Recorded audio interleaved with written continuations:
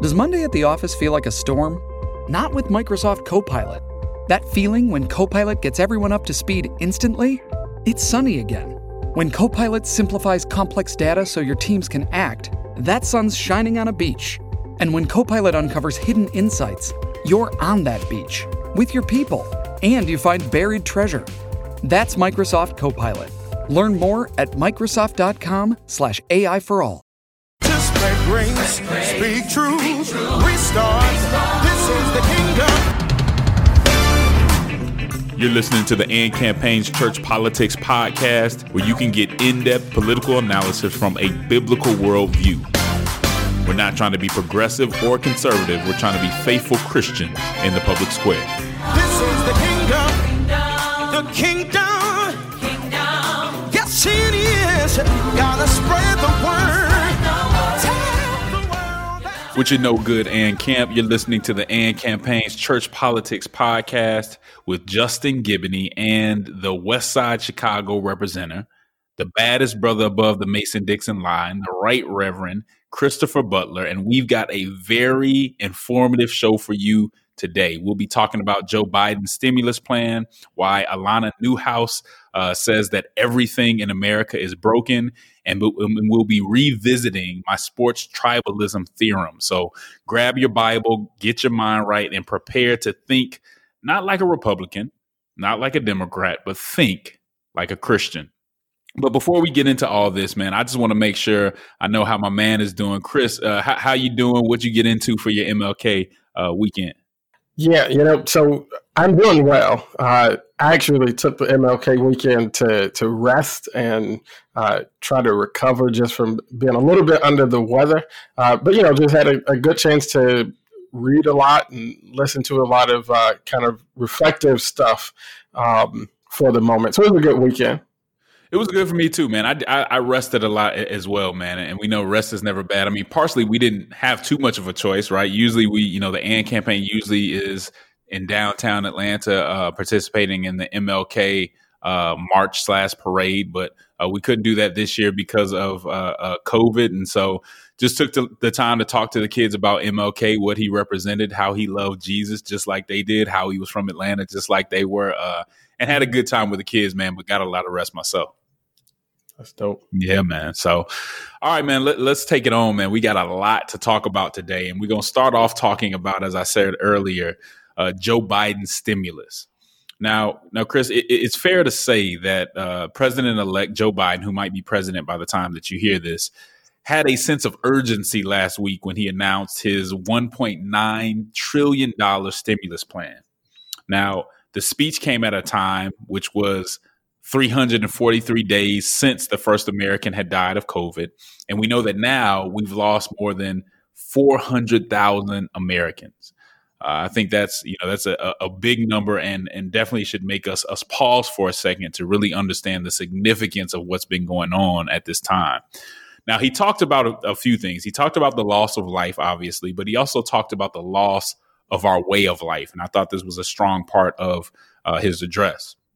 He talked about the lost jobs, and he also talked about the loss of quality of life for a lot of Americans. He said that we were facing twin crises. The first crisis being the pandemic, the second crisis being the crisis in the economy. And he explained how the top 1% in America had gained $1.5 trillion during this time, which was 4 times the amount that the bottom 50% had. Biden, who was sitting right next to Kamala, he was standing up, but Kamala Harris was sitting right next to him. He outlined a 2-step plan for combating this twin crises. The first part of the plan was the American Rescue Plan. This was a plan to tackle the pandemic and to get direct financial relief to those Americans who needed it. The second part of the plan, which he was going to talk about in detail in about a month, is called the Build Back Better Recovery Plan. This would have historic investments in infrastructure, manufacturing and innovation, research and development, and clean energy. There'd also be a focus on job training and skills for workers. He said that this would create 18 million good paying jobs. And he wanted to emphasize that it came with a practical call for unity. So I want to start off, Chris. I want to talk a little bit about the details of this American Rescue Plan, which was the first plan that he mentioned in this two-part plan. Now, the first part of the American Rescue Plan deals with vaccinations. The vaccination plan will cost $20 billion, and it aims to vaccinate 100 million people in the first 100 days of his presidency. That's a big goal, but he put it out there. It also seeks to open the majority of K through 8 schools by the end of that same 100 days by providing school districts and states with resources and guidance that they need to reopen. And so that's the first part of his plan, which just was dealing with vaccinations. Then he gets to the economic side of it. On top of the $600 that many Americans just received not long ago, he said that he's going to add $1,400 to that. And he'll also extend unemployment insurance, expand paid leave, increase food assistance, and raise the minimum wage to $15 in addition to a good amount of small business relief. I would also mention, and this was big to hear from me and you, I know, Chris, that there'll be a temporary increase in the child tax credit. He'll also be extending the eviction ban, which would give 25 million Americans housing stability and provide rental assistance for 14 million Americans. Chris, this is a big plan. He's starting off very ambitious, but this is, I mean, for me and you, this is basically the Biden that we wanted to see. Right. This is the Biden talking about infrastructure, talking about housing, talking about child tax credits, and talking about job training rather than some of these more, these absurd kind of progressive bourgeoisie culture issues. He's really hitting on the issues that I think people need to hear about. Now, we can talk about whether the solutions are right, but these are the kind of things we wanted Biden to be talking about. What were your thoughts about the stimulus plan? You're right. It is the kind of thing that you wanted to see the president-elect. As you said, it may be more appropriate by the time folks hear this to say the president. But to hear him talking about these issues, and I think talking about them in the frame in which he talked about them, where he did talk about quality of life and kind of frame this in a moral framework, right? We not only have an economic imperative to act now, he says, I believe we have a moral obligation. And so to make these moral aspirations kind of like the goals and even the framing of the conversation, I think is just very good, right? So we're talking about how do we deal with income inequality? How do we deal with childhood poverty? How do we deal with issues of food access and hunger, housing access and homelessness? Like, these are the things that we need to talk about. And then, to get into the conversation, Justin, I hope that people will engage in good faith discussion around this, right? Like, there's something to be said about concern for small businesses and what will a sudden increase in a $15 minimum wage do there. 12 weeks of paid leave, what does that do? But to have the goal, right? We have an aspiration to get to a living wage, right? And so maybe there are other proposals, other thoughts about how we get to that. Maybe we're gradually rolling this thing out. Maybe there's some kind of way to take advantage of big data and come up with some kind of regional living wage framework that's not one size fits all. There's a lot of conversation to be had around this, but I hope people can really engage on thoughtful conversation instead of just going right back to kind of like this left-right binary, calling names, this is socialism, Republicans won't play. Any of that kind of stuff, I think that we can have a good debate here. Nothing brings people together like a good fight. And so I hope that it's a good conversation. Man, you hit on a really important conversation that needs to be had. In a situation like this, no just isn't enough, right? For those people who are against this plan, and I'm not saying it's perfect. We can go back and forth on some of the flaws it may have, but to just say no isn't good enough, right? To just say no to raising the minimum wage to $15 an hour is not a good enough answer. You need to provide an answer of how you're going to deal with the issues that policy is addressing.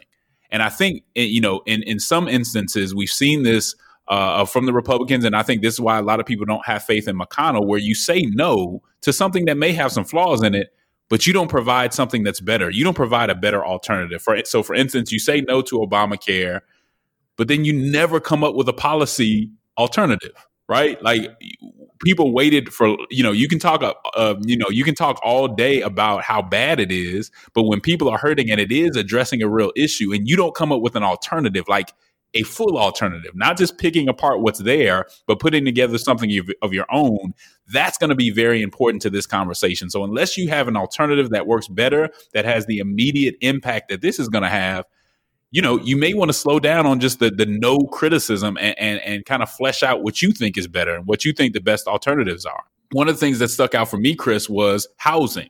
I would say this, look, these are some big moves. I mean, and this does have an impact on us. But if you've never been evicted or homeless, slow down before you just summarily reject some of these housing measures. Take some time and try to understand the impact that a housing setback has on American families. Too often we can make decisions just from our own perspective, but we got to realize that our own perspectives and experiences are limited, and understand what other people might be going through. Now, this is not the promotion of government should do everything for us and it'll make everything all right. We do have to realize we're in a crisis, and in a crisis, there's certain things that you have to do that you might not have ordinarily done. So I'm with you. I'm not saying this is perfect. I think it was a strong address. And I think those who don't agree with it or think some of those measures are wrong, because there are, arguments against the $15 an hour minimum wage. But you need to make those arguments with alternatives that pull Americans out of where they are right now. The other thing we got to think about, though, Chris, is Biden would need 10 GOP senators to pass this through regular order. Now, there are some other options, but those options would take longer, and this needs to be almost immediate. Republicans like Patrick Tomey and others are already saying that this is a non-starter. So he'll likely have to compromise some of the stuff in there to get those 10 senators on board. We know some folks just aren't going to come along. But some of the senators who have made themselves more moderate or are saying they are somewhat more populist, like Rubio, they're going to need to weigh in on this and try in good faith to make something happen. One of the things that's going to be tough for him to get through is I know that there is some money going to cities, and I know a lot of Republicans do not want money going to some of these cities that were struggling because of decisions that had nothing to do with COVID. So these are going to be some interesting conversations. Anything else to add to this conversation? Yeah, I mean, living just in one of those cities, I think that it's an interesting moment to just look at what the political strategy is. And, I don't have that kind of inside track to know what the Biden team's political strategy is. But there are a couple of ways that I see this could potentially go, because there are things that could change here, right? There are elements that could go away, the $15 minimum wage, or be changed into something else, the 12 weeks of paid leave. I think those two keep sticking out to me, Justin, because having operated a small business and being a supporter of living wage and kind of like pro-family work policies, anybody who has run a business, really anybody who runs a church, understands that there's a lot that goes into implementing that in a small business environment. And so there's conversation there. There's room to go bigger on some stuff. Anytime I see child tax credit, EITC, I always think about the fact that whenever you try to deliver that kind of help to families through a tax credit, you shift the logistical burden from the government to the citizen. And if you're targeting low-income folks, you're shifting logistical burden to them. They have to identify themselves. They have to claim the credit. And so I always think about, is there a way to flip that into direct payments, which are actually popular right now. And so there's a lot of conversation to be had here. And the question is the Biden team offering Republicans, an offer they can't accept just to then be able to say, well, we tried and now we're going to, try to kill the filibuster or do this a massive thing in the budget reconciliation, or if there's really a big bold plan that is set up for compromise, and really trying to bring people together around some of these objectives that really are moral issues in our time. Housing and child poverty and hunger. Those are not ideological issues. Those are real issues in the world. And if there are different approaches to solving them, let's get in the room and talk about them. So I really, really hope, Justin, that there can be good, healthy debate and compromise, and that something can reach the president's desk that really begins to address some of these really incredible issues that we're facing in our time. Yeah, if you take Biden at his word, if you take it on face value, he's really trying to negotiate and bring people together and have unity. Within that, I mean, we've both negotiated before. There may be some things in there that they don't think that they're going to be able to keep in, and that they can say, hey, we threw this out, we threw that out, let's work together. So I'm sure there's strategy in there. But again, if you take Biden at based off what he says, he's saying he is trying to reach an agreement. I think we can all agree that there's going to be some serious measures that need to be made. What those will be and how this negotiation goes is yet to be seen, but definitely something worth keeping your eye on. All right, that's our first segment. We're going to take a little bit of a break, and then we'll be right back. This episode is brought to you in part by Matthew 5-9 Fellowship, who supports evangelical pastors and leaders in shepherding their communities to live the gospel and place their identity in Jesus Christ above partisanship and societal divisions. Jesus has called his disciples to be peacemakers, and that call is particularly needed in our often toxically polarized society. The Matthew 5-9 Fellowship provides resources to help pastors, leaders, and their communities faithfully navigate difficult issues without dividing over them. It fosters relationship by connecting like-minded evangelical leaders across the country. Also, they care about the personal well-being of pastors and leaders, so they provide space and opportunities to experience spiritual renewal to ensure leaders flourish both privately and publicly. A polarized country needs a peacemaking church. Check us out at matthew59.org. Sign up for our monthly newsletter and download free resources such as our Transcending Toxic Polarization booklet using the code Matthew59.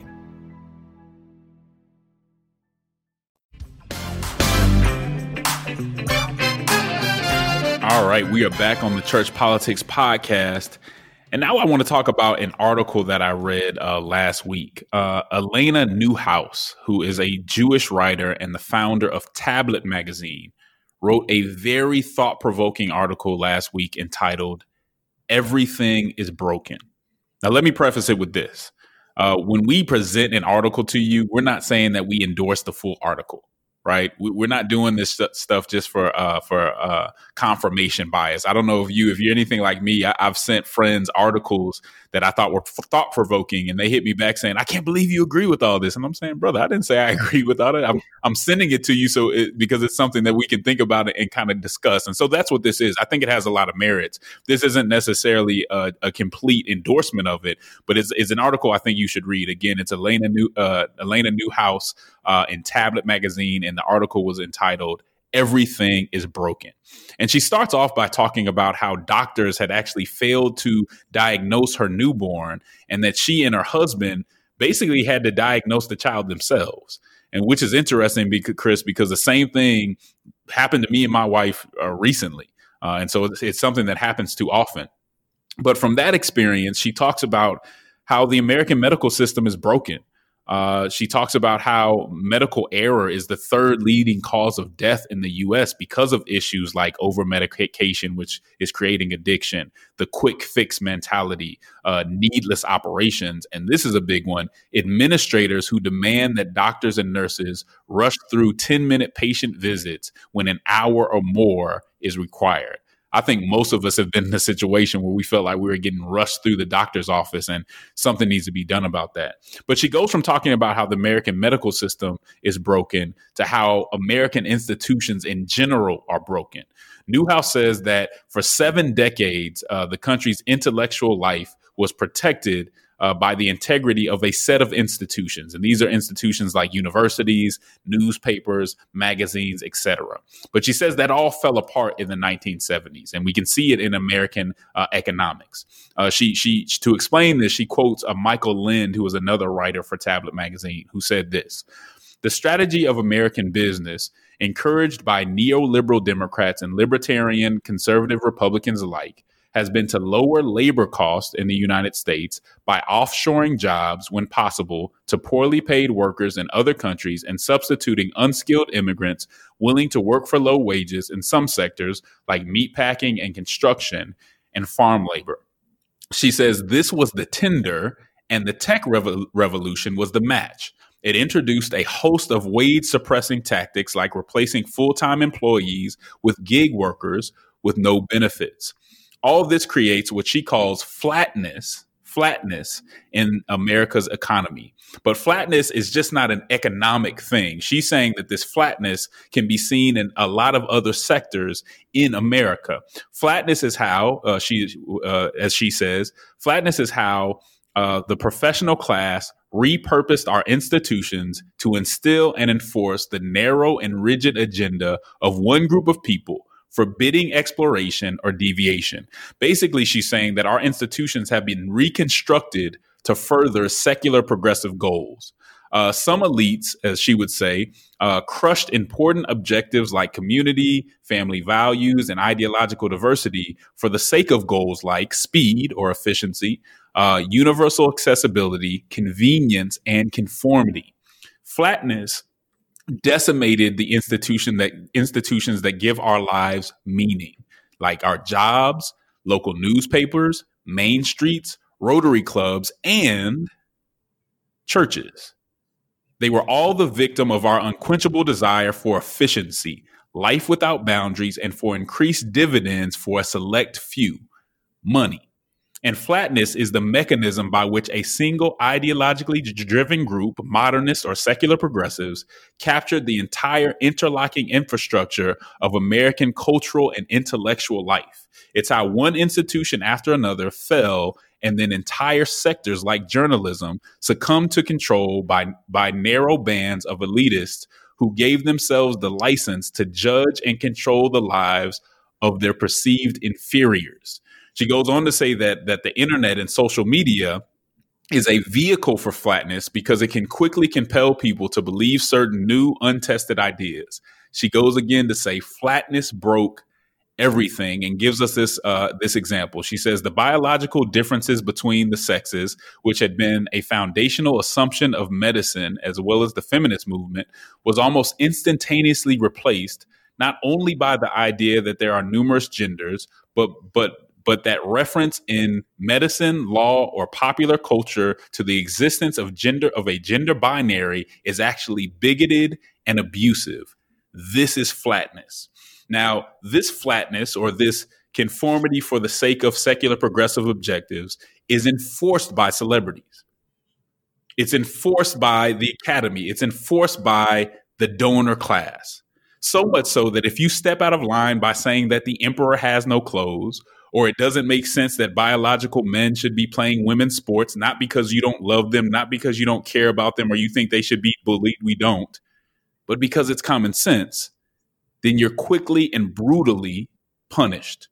I don't know if you have been on social media, Instagram, Twitter lately, but that's really just how it goes. Chris, I was wondering just what were your thoughts on this article and just the concept of flatness. Yeah, I did think, Justin, that it was very thought provoking, and I'm grateful for the language here, right? The term of flatness, because it gives some additional language to something that I think about a lot, which is this, the destruction of a lot of institutions or at least the severe weakening of a lot of institutions, not the least of which is the church. And I think about how that concept of flatness, that need for expediency. She also talks a lot in the article about this concept of boundarylessness, where you can always cross boundaries, so that every institution begins to come, non-distinct, right? And that begins to erode institutions, and those institutions not only protect kind of like the intellectual life, but they're very much useful, I would even say needful, when it comes to the struggle for justice, because institutions is where people can come together and combine their ideas, combine their money, combine their political strength, and make things happen that they can't make happen as individuals. And one of the impacts of this flatness is that it makes everybody exist as only an individual.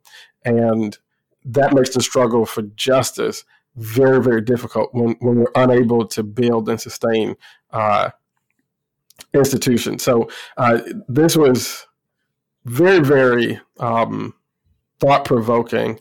And I'd like some of what she talked about in the article in terms of solution to flatness, which is, a response of certain people to the flatness, to buck that system, right? To go for friction, to go for truth, and not give in to the conformity.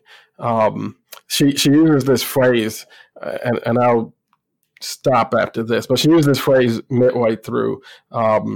She's describing the flatness of the geographical space in Silicon Valley. And at the end of that description, she uses this phrase, you might not even realize you're not where you started, right? Because everything is so much the same. Everything is so boundaryless.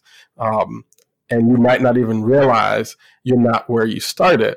And that describes the physical space in Silicon Valley, but it's also the case, I think, with a lot of people in the society, and again, not the least of which is the church, where we don't even realize that the party that we've supported for a long time is not where we were at the beginning of the relationship. I know from some of my personal conversations with friends and colleagues that a lot of my brethren who have participated in Republican politics had that experience on January 6th. They're looking at their TV and they were realizing, wait a minute, we are not where I thought we were. And we're not in a place where I want to be. And I hope that folks who have participated in democratic politics don't wait until some kind of catastrophic moment to realize that that party also may not be where we were when we started, and may not be where folks who are participating there really want to be. And so I'm very on this right now, and I think this article is a helpful contribution to that conversation. Yeah, it's a good point. I mean, because we don't even realize, and I see this with a lot of friends and saw it in myself. We don't even realize when our beliefs change, right? Especially with social media and all the information that comes at us. People change their beliefs, and it's not necessarily a conscious decision. You know what I'm saying? It just kind of slowly happens, and we don't even know that we've moved all the way to the left or we've moved all the way to the right, because it just happens so subtly and so stealthily. And I think that's another part of this. Now, let me ask you this, or let me say this, and then it'll be a question. When we think about what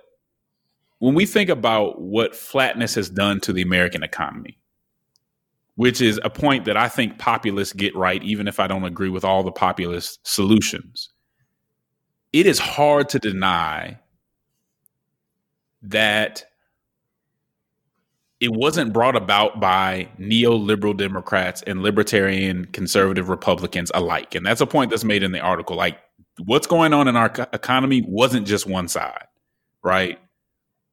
And Chris, and maybe this is more of a comment, but I think this is a word for our brothers and sisters who are constantly telling people to just choose a side, because that lazy zombie-like approach is perilous in cases when both sides are getting something terribly wrong, when both sides in their orthodoxy or in how they see something are really hurting the American people. Just choosing a side,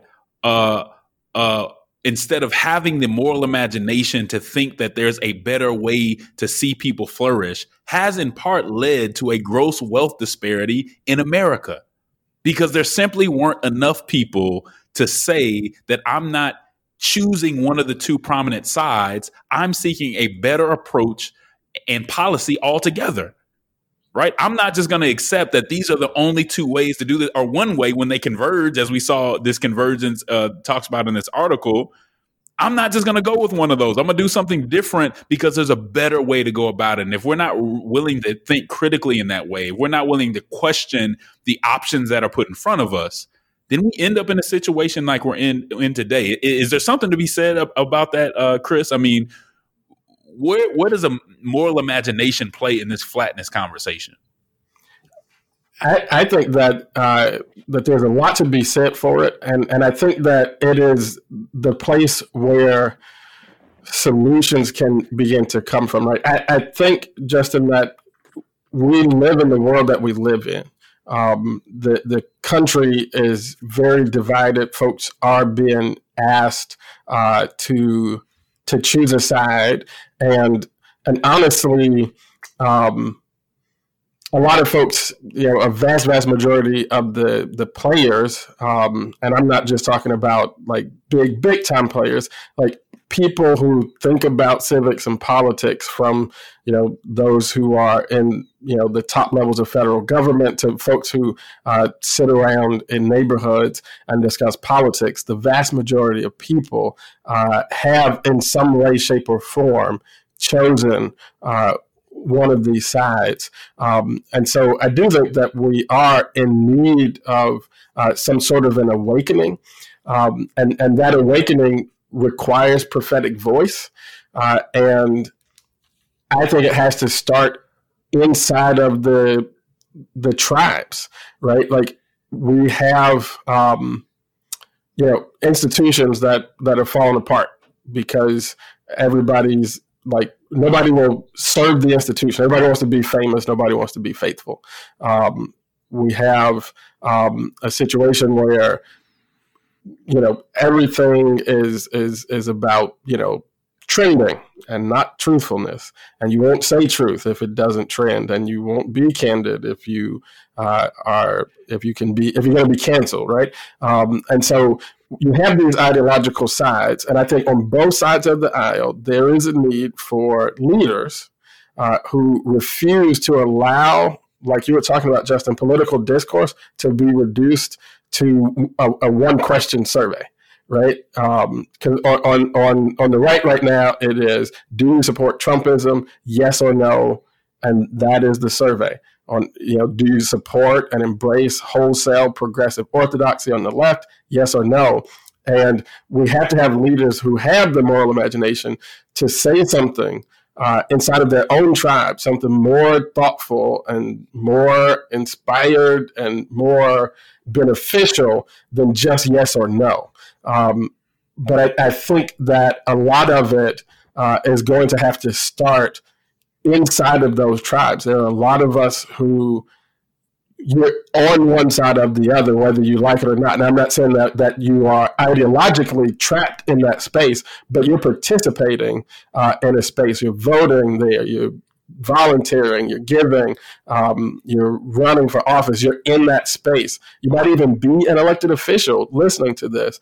And I think inside of those spaces, we need people who can speak to your own tribe and say something more thoughtful than yes or no, because your tribe only wants to hear you say yes or no, and I think we have to be able to say something more thoughtful. Yeah, that's really helpful, man. And keep in mind, this is coming from two people who participate in party politics. This isn't saying that you shouldn't be in a party, but you can be in a party and not just be taking one side or the other, right? If you're using it as a tool instead of a master. Here's the last quote. Here's the last thing I'll say about this. And this quote was really interesting to me. But Alana says this, Newhouse says this: the professional class insist on sameness and purity. They have turned the once independent parts of the American cultural complex into a mutually validating pipeline for conformists with approved viewpoints, who then credential, promote, and marry each other. Now, this really made me think, and I want people to keep in mind, this isn't a condemnation of one group. This is a critique, and no group is above critique on the Church Politics Podcast, including our own and ourselves. But this made me think about something, because the professional class says that it's tolerant. It's always telling us how diverse it is and how it values diversity. But even in the best cases, when you see a level of diversity, it really isn't tolerant or diverse if you dig a little bit deeper. And here's what I mean by that. The professional class might have different skin colors. They might have different aesthetics. But in many instances, they are lured into thinking the same way and having the same values. Most of the professionals that I know that are in this professional consulting class have very progressive values, at least the ones that they'll talk about publicly. Now, Christians and Muslims are loved and accepted into these groups if their theology conforms to progressivism, or if it is really just a flavor or brand of progressivism. And we all know how we can turn our beliefs, even Christian beliefs, into something that just conforms to everything that progressivism says, right? I think we've all seen that happen. And I'll just give you an example from my own life. Most of my friends that I went to law school with, whether they were raised in the church or not raised in the church, now summarily reject traditional or classic values outright. Just reject it off top. And it's not because they can explain that point of view in detail without kind of using these stale talking points about, a very shallow conception of love and equality. They're not really explaining it in depth, but it's because that's how people of their ilk are supposed to think, right? Accepting a very permissive and, as you say, Chris, individualistic culture seems like what intellectual and sophisticated people are supposed to do. But what I think, after reading this article, like you said, it does give language to this. I think that's flatness. I think it's another way to promote conformity and to disincentivize critical thinking. We think of ourselves as smart people, but our analysis isn't really that deep. See, we assume that smart people are making deep analyses on every issue, but they're really not. You may be smart in law, you may be smart in medicine, and have a very shallow analysis when it comes to family, when it comes to community, when it comes to faith. Sometimes we just go with what we think is new or what we think is modern. Now, most of these things aren't even new and modern. If you read through the Bible, you see a lot of stuff we're dealing with today has been talked about and critiqued for years and years, centuries and centuries. But that's how people think. Like, if we're told that this is the way that enlightened and evolved people think, we believe what is said, and we believe that that's the way we're supposed to think, even if it doesn't make sense. And you and I, Chris, can name issue after issue that makes no sense. But in popular culture, you have all these influencers and all these professionals and all these celebrities going along with it, and it just doesn't make sense. But that's what you're supposed to believe. And you tell me if I'm wrong. I really do think that's a product of flatness. And being part of the professional class, being in some of these circles, now that I have this language, I kind of see it all the time. What are your thoughts on that, Chris? Yeah, I think you're absolutely right. I think that it is a product of flatness. And I think the only thing that I would add is that it is a tool of oppression. I think flatness, for the most part, really is, because, again, institutions, organized people, the capacity to join, to affiliate, to establish and adhere to tradition is not only for those, believers who are listening to this podcast, I mean, just deeply and fundamentally Christian. Those things are necessary for the struggle against injustice or the struggle for justice, because when you tell people that they have to go through the world on their own, making their own decisions, making their own rules, using their own kind of shallow analysis of the world, never learning from people who have come before, never joining with people who are now, and agreeing to some consistent way of doing things.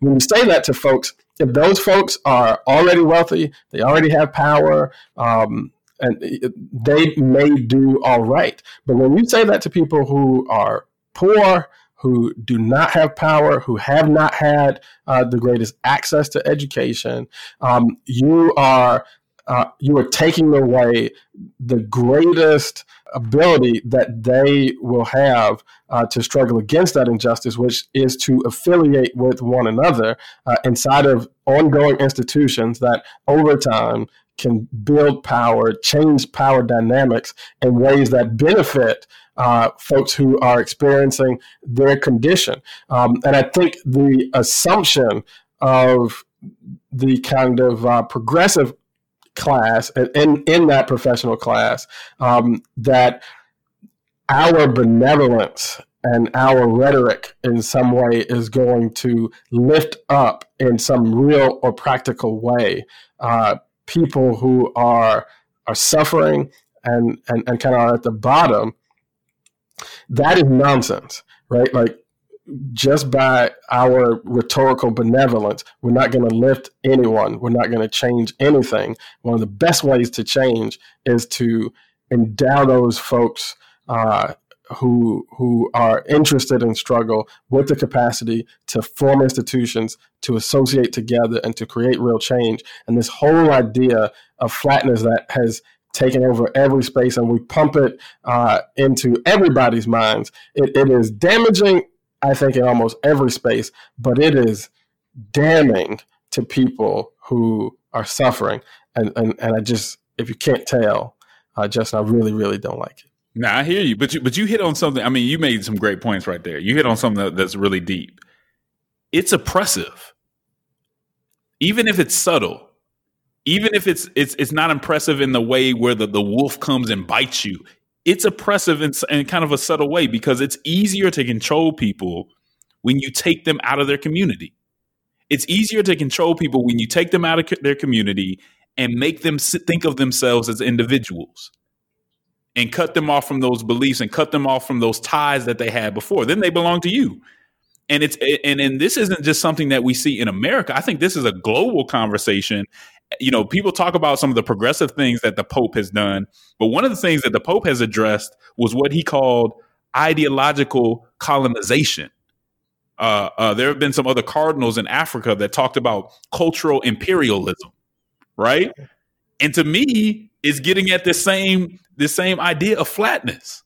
So very deep conversation. I think that's one we may have to hit on another time too. But we're going to go to a break, and we will be right back. Are you too progressive for conservatives and too conservative for progressives? As a Christian, do you find yourself feeling politically homeless? If so, then you're not alone. Listen, this is Justin Giboney, president of the AND campaign. And if you're a Christian who doesn't know a whole lot about politics, or someone who knows a good deal about politics but wants to be more faithful in the public square, then you have to read the AND campaign's book, Compassion and Conviction. The AND campaign's guide to faithful civic engagement that we publish with InterVarsity Press. Whether you just want to understand the relationship between church and state, why Christians should engage politics at all, how Christians should engage partisanship, politics and race, advocacy and protest, or even civility, this is the book for you. It's very much Bible-centered. It's Bible study and small group friendly. There are questions and exercises after every chapter that give you a framework for engaging politics in a biblical way. So if you want to do it in a better way, get our book, Compassion and Conviction, the AND Campaign's Guide to Faithful Civic Engagement.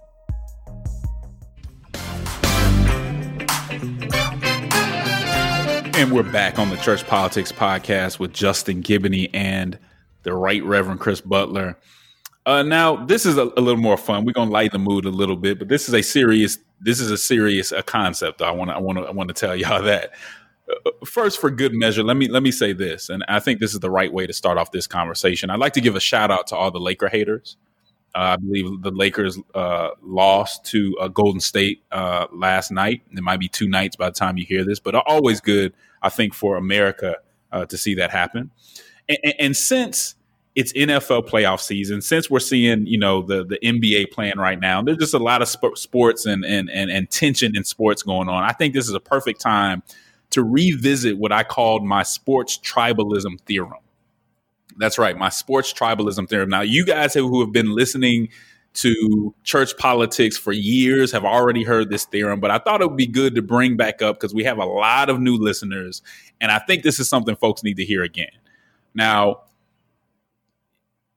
let me say this, the sports tribalism theorem is something that I've been working on for quite a bit. And here's what it is, right? It's the idea that people are naturally tribal. So as humans, I think we are naturally tribal. We just have some of those instincts, for better or for worse. That's what we have.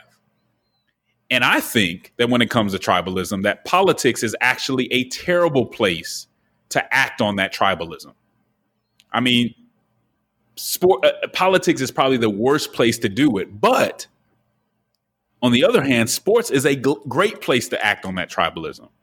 In fact, I would say that sports best serves society as an outlet for our innate tribalism. Now bear with me. Just hold on. I'm going to tell you why. Sports fanaticism is the perfect place to release your most uninformed, raw, base tribalism. You don't need a reason to like a certain team. You just like that team, right? You don't need a real reason. It could be where you're from. It could be any reason. You make up the reason. You don't really need a reason to like a certain team. They don't even have to be a quality team. But go ahead and be a rabid fan and support them unconditionally. That's what fanaticism is about. You don't have to be rational. You don't have to be logical. You don't even have to be consistent or intellectually honest in your assessment when you support a team. You can be tribal when it comes to sports at all costs, and that's kind of what makes it fun.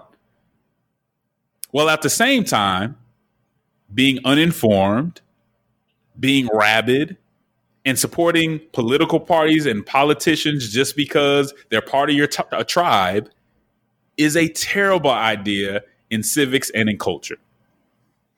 It's perfectly fine, again, when it comes to sports. I think that's the greatest contribution that sports makes to society. But being tribal and defending your side at all costs, going along with whatever your side says, making sure that you're attacking the other side, whether they do good or do bad. And if they do good, make sure that you tell the rest of your tribe, do not give them any credit. That's the wrong way to go about politics, because politics have a more serious impact on the culture and long-lasting impacts.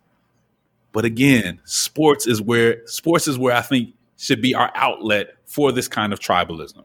Now, the theorem does not condone sports violence, intimidation, harassment, any of that stuff. But everything else is pretty much fair game. So again, the theorem is basically this. We are all tribal.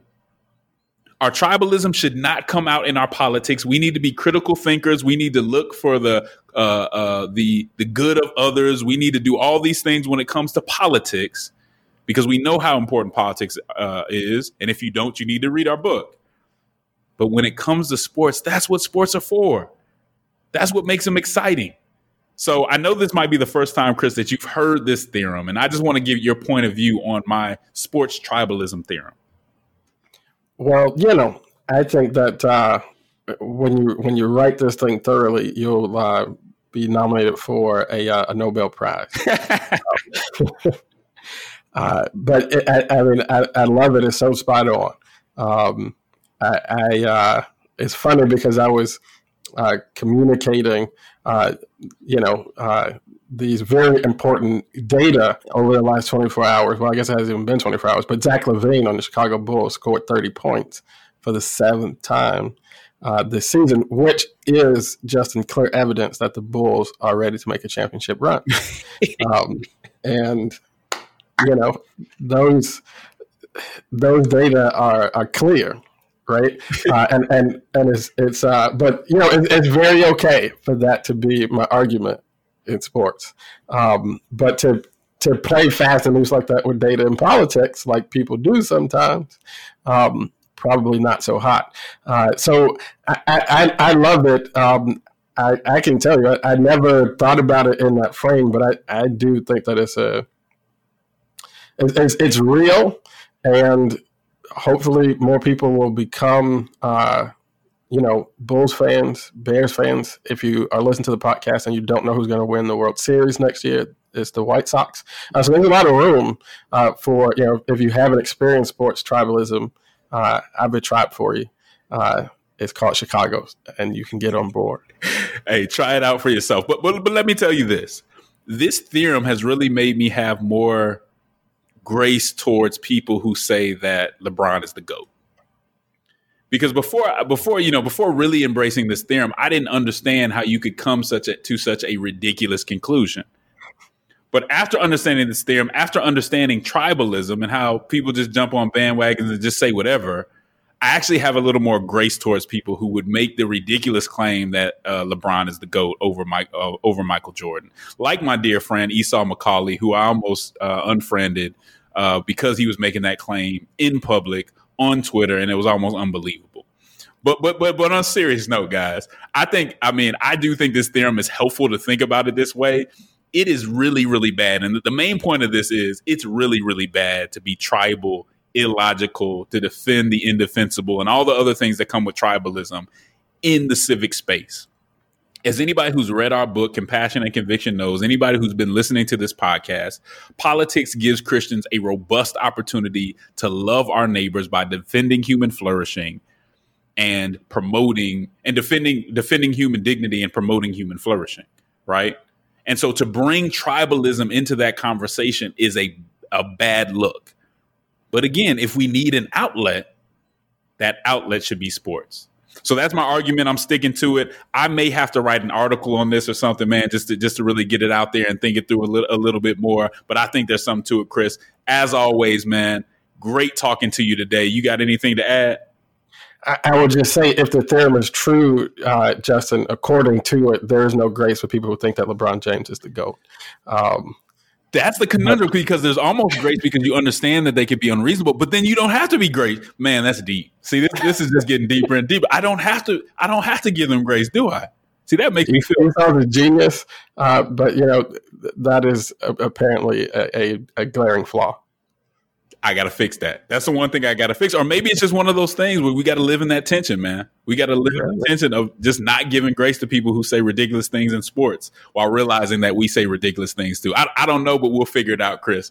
As usual, Ann Camp, there is a cross that neither political conservatism nor progressivism is fit to bear. There's a civic hearing in need of faithful witnesses who love social justice and won't surrender the truth to be loved by the world. Politic with the boldness and compassion of Jesus Christ.